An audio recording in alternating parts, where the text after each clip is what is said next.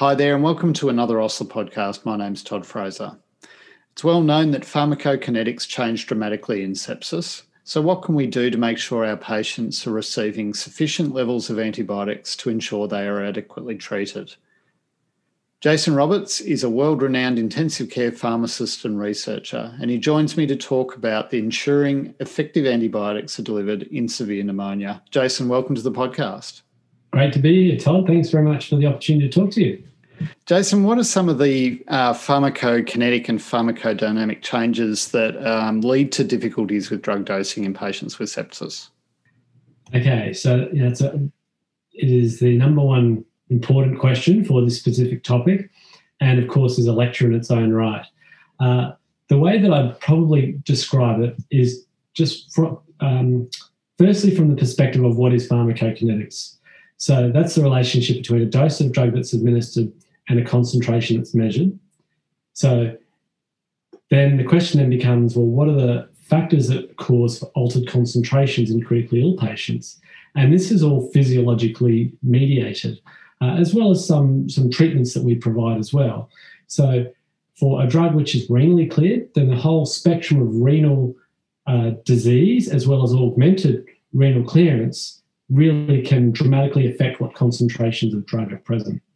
And of course, with a drug which is water soluble and someone who we give a lot of fluid resuscitation to, that essentially just has a dilutional effect on the drug, which we would describe from a pharmacokinetic perspective as having an increased volume of distribution, but essentially it's really diluting the drug and resulting in a lower drug concentration. So it's really that interrelationship between altered clearance and changes in volume of distribution which result in these altered drug concentrations.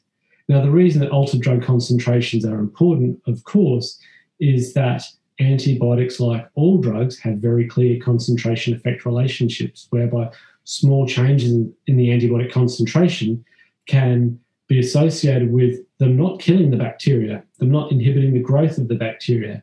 And therefore, in a critically unwell patient, that means that you're not going to get pharmacological efficacy, and that can be quite problematic. And so that's, of course, the whole focus of why pharmacology, particularly in the context of antimicrobials, is important in critically ill patients, because they have very high morbidity, very high mortality. We really consider them to be still quite unacceptable, and antibiotic dosing and making sure that all patients are receiving an appropriate exposure of drug is really an achievable way that we should be trying to reduce some of that burden associated with infection.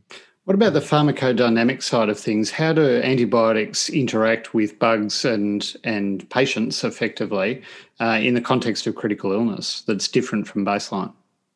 Okay, well, there's probably two different ways that I'd describe this. So from a pharmacodynamic perspective, you have the job of the antibiotic or antibacterial is to kill the bacteria.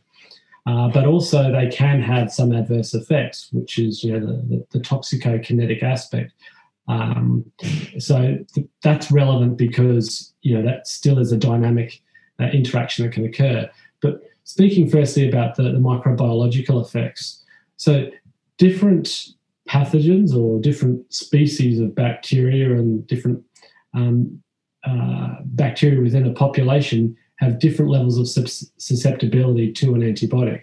And of course, we measure that in the microbiological lab with a test called a minimum inhibitory concentration test, which essentially exposes a bacteria to a fixed concentration of drug for about 16 to 20 hours. Now, the higher that concentration is that's needed to kill the bacteria, then of course the less susceptible it is, because you need more drug. But from a pharmacodynamic perspective, there is very clear concentration exposure relationships which are associated with better effects. But they are all underpinned by that measure of the susceptibility of the pathogen to the antimicrobial. So all of the PK-PD relationships involve some sort of pharmacokinetic exposure over the MIC, and that's the indices, the PK-PD index for each of those antibiotics, which describes what target we should be aiming for them. And so the upshot of this is that as a bacteria as it becomes less susceptible, maybe because of resistance emerges, or maybe the next time we treat them that we've selected a less susceptible population, that the PK/PD index we aim for, associated with better outcomes, is still the same, but we need to have a higher concentration of drug relative to that MIC to ensure we still achieve that PK/PD index. The other thing I thought I'd just touch on quite briefly is about the toxicity of drugs. And of course, this has nothing to do with the MIC. This is just purely concentration, because most of the drug-related toxicities that we see with drugs are concentration dependent. Of course, some are concentration independent, but increasingly we're seeing with beta-lactams a better understanding of neurological complications. And we've even seen a number of papers coming out which are defining threshold concentrations associated with an increased likelihood of a patient manifesting a neurological adverse effect. And so that's just another thing to be thinking about from pharmacodynamic perspective too. Jason, we often assume that a lot of the problems that we're going to have with antibiotic dosing or drug dosing in general in critical illness is overexposing the patient to therapy. But there is an equal issue, and often just as important, in terms of underdosing patients. What do we know about that in terms of antibiotic therapy? So we have learned a lot from the laboratory, firstly, whereby, in very controlled experiments, we can expose a colony of bacteria to exactly the same kind of concentrations that would occur in patients. So dynamic changing concentrations over a clinically relevant duration of time, 5 or 7 days, for example, and we can look at the emergence of resistant bacteria that can occur. This is something which there is a really small difference in exposure which is associated with that scenario whereby you have emergence of resistant bacteria, which typically have just been, there's some single point mutation that occurs, and that is enough to change their susceptibility to the extent whereby they can then become the dominant species and then grow out to have very large concentrations.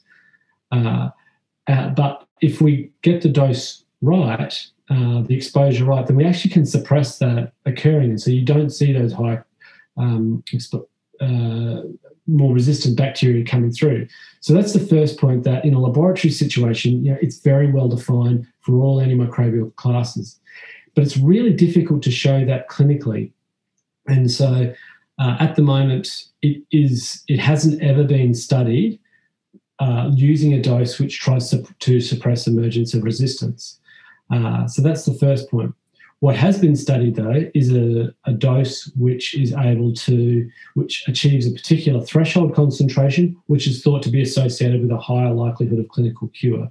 And there's a number of studies for all different drug classes which show that if you are above that threshold concentration, then you have a higher likelihood of a good treatment outcome. And that exists in all infection syndromes: pneumonia, bloodstream infection, intra-abdominal infection, skin and soft tissue infection as well. So that's something which is very clear. So underdosing can be considered in terms of two levels. Firstly, clinical outcome, but also in terms of resistance emergence. And we know a lot of it in the context of clinical cure, and we're hoping to learn more about in terms of resistance emergence as well. How common is it that we underdose our antibiotic therapies in critically ill patients? Yeah, so that's a really tough question to answer. And I say that because it depends on what target concentration that you are considering. In a study like the DALI study, so the DALI study was a study that we ran in Europe around 2010, 2011. It recruited 450 patients, 68 intensive care units, and recruited 8 different beta-lactam antibiotics, vancomycin, teicoplanin, as well as glycopeptides, and some antifungals as well. Now, with the beta-lactams for that, this is where there's a little bit of uncertainty about what should our target concentration be. Everyone certainly agrees that it must be at least 50% time above MIC, which is a concentration maintained above the MIC for at least half of the dosing interval. And in that study, it was 16% of patients didn't achieve that target, and they were 3 times more likely to fail treatment. So that told us 2 interesting things. Firstly, that there's it's really quite poor, that such a high proportion of patients aren't achieving that concentration, and it's quite concerning that they're failing treatment. When we consider in the context of those previous studies that we were talking about, which have defined a threshold concentration which is associated with better outcomes, it was closer to 50% of patients that weren't achieving those concentrations. Now, because each of those reflect an increased probability of clinical cure, it didn't necessarily mean that all those patients failed treatment, but certainly they are at greater risk of failing treatment for not achieving that. So if we use the beta-lactams as a classical cohort of drugs, which, of course, they're the most commonly prescribed antimicrobials that we use, it's anywhere between 20 and 50% of patients will be underdosed, depending on what your target is that you choose to apply. So it's quite a big problem. Jason, some of your recent work has explored this issue in patients with pneumonia. What specifically about pneumonia is there in relation to this issue? So those kind of studies which I referred to, which essentially define a clinical pharmacodynamic threshold, they exist for pneumonia. But what doesn't exist is any data to say what specific dose an individual patient needs to ensure that they're going to get a therapeutic exposure of drug. Now, that can either be defined at the level of the blood, which is what we typically do because it's more easy to measure. But what would be better to measure, of course, is the infection site.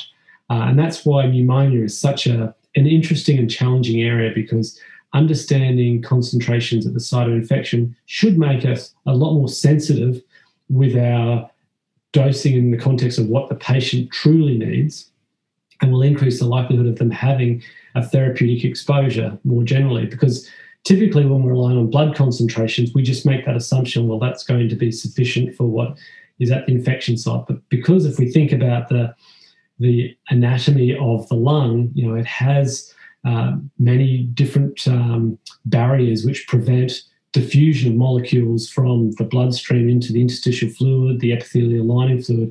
And so you end up with different concentrations there, often lower concentrations than you would see in the blood. Classical examples of beta-lactams, which have lower exposures of drug in the epithelial lining fluid. Meropenem has a mean penetration of 40% into the epithelial lining fluid, but it has a variability whereby that range of concentrations can be anywhere between 2% and 180% of that which is measured in the blood.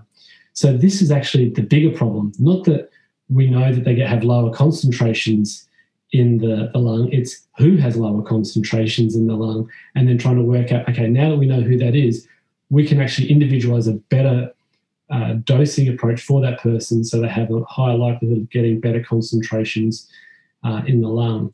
A lot of us will see clinically all the time the patient who they're on what you consider to be a reasonable dose, but they're not improving from a lung perspective, and all signs suggest that it is still infection related. And our common approach would be, well, let's try a different drug because we think that the other one doesn't have the right level of susceptibility for that bacteria, but maybe the drug's not penetrating. And then by changing to another drug, we're just hoping that one's going to penetrate a little bit better. Whether or not that ends up manifesting and being the case, it's difficult to say. But this is where I think that we can be cleverer with what we do with our dosing by being aware of some basic histories about the patient and realizing what the context of that is in terms of their dosing needs. So patients that maybe have a history of chronic lung pathology, which may be associated with some sort of fibrotic scarring or something, they're classical patients that'll have lower lung concentrations than others. And so, we probably should be pushing the dose empirically in them because of that, the presence of something like that. Jason, presumably there could be still a role for plasma level measurements in terms of restricting the potential complications associated with pushing those additional doses. Is any work being done in that sort of area? So a lot of the studies which have defined whether or not there is toxicity associated with a drug at a particular exposure, always described in the context of plasma concentrations. Now, again, it's not the anatomical site whereby that toxicity is being mediated from, but it does tell us something, and it does give us a probability that of a person developing a toxicity associated with that exposure. So it is still meaningful. Just like in the context of treating an infection, blood concentrations are better than just dose. They're getting us a little bit closer to where we need to be. We're just not quite right there. Just like blood concentrations for neurological toxicity and maybe seizure risk or encephalopathy risk, blood tell us something more than what just dose alone does, but they may not be quite as sensitive as if we were measuring it a little bit closer to that site. So, there is definitely a scope for more data and closer data, which is to where this part of the body is that we're particularly trying to measure that effect. So, yes. Jason, what are some of the strategies that are being explored to overcome this issue? So, the most important one, I think, which is really topical for critical care at the moment, is in the context of beta-lactams, use of prolonged infusions. Now, Australia has really led the way with the BLING research program. So many people know what BLING is, the beta-lactam infusion group, which studies continuous infusion of meropenem and piperacillin tazobactam. So, patient will have a clinical indication for either of those drugs, and they're randomised to receive that by either continuous infusion or just standard intermittent dosing. As many of you will know, BLING-3 is currently underway. It's recruited over 5,000 patients, nearly 100 ICUs in 6 countries that are participating in this. And it's looking at patients with sepsis, so not just pneumonia, but sepsis, and aiming to see what day 90 mortality is and whether it's different between those two groups. So that's going to tell us a lot. And the whole fundamental basis for why continuous infusions are being tested really does stem from a pathway of research which started with laboratory-based studies all the way to the kinetic studies, which our group's done a lot of work in, to the early pilot clinical trials, which of course came from our group as well, and then the phase 2B BLING-2 study, and now the BLING-3 study. So it's really quite exciting because all of the data from the laboratory to this point now suggests that you do get more consistent therapeutic concentrations with continuous infusion. In 2 meta-analyses conducted by different author groups in 2016 and 2017, one published in the Blue Journal, the other in the Lancet Infectious Diseases. They're almost exactly the same point estimates showing improved survival, hospital survival, when patients were receiving continuous or prolonged infusion. So, it really is something which we do hope is going to show that it is possible to improve outcomes for these patients. And so I spent a lot of time talking about that one because, it has the strongest body of work underpinning it. There is also therapeutic drug monitoring of drugs generally, but certainly for beta-lactams, that's an emerging field. And the rationale for that's exactly the same as it is for BLING, that, you have altered drug concentrations. Well, there's 2 different ways you could go about trying to improve the exposure of patients. Is either you can measure the concentration, adjust the dose, which is what therapeutic drug monitoring is, or you can just try and use a continuous or prolonged infusion and hope that that's just going to increase the proportion of patients that achieve that therapeutic concentration. So that's the other approach. Finally, though, in the context of pneumonia, there's nebulized antibiotic therapy, which is a way to try and deliver antibiotic locally to the site of infection with a view to increasing the effectiveness and the likelihood of achieving effective concentrations of antimicrobial. Now, there's actually been a lot of these studies that have been done in non-critically ill patients, cystic fibrosis, bronchiectasis, etc. But the studies which have been done in critically ill patients tend to have not been methodologically very strong, and those which have been done actually haven't shown a benefit. Now, there's a number of reasons why that might be the case, and there's an ongoing area of research which is led by an intensivist at the Royal Brisbane Women's Hospital, Jayesh Dhanani, who has a fellowship and some grants to explore that, looking at ways to try and improve the dose that's delivered to the lungs of drug, because it's considered that maybe not much of the drug's getting to the lungs, and that's certainly what a lot of the preliminary data shows. Jason, aside from the evidence, there seems to have been some reluctance to adopt inhalational antibiotics in the critical care sphere. What are the reasons for this? Well, I think that everyone just wants trial data, which shows that it works. It's not an intervention without risk. The likelihood of it, a patient developing some local irritation to the airways, causing a bronchoconstriction, which may affect the ability to ventilate that patient, may affect their general oxygenation. That's something which has been quite well described. I don't want to say it's quite well described in the context of it's very common, but I mean that it does happen.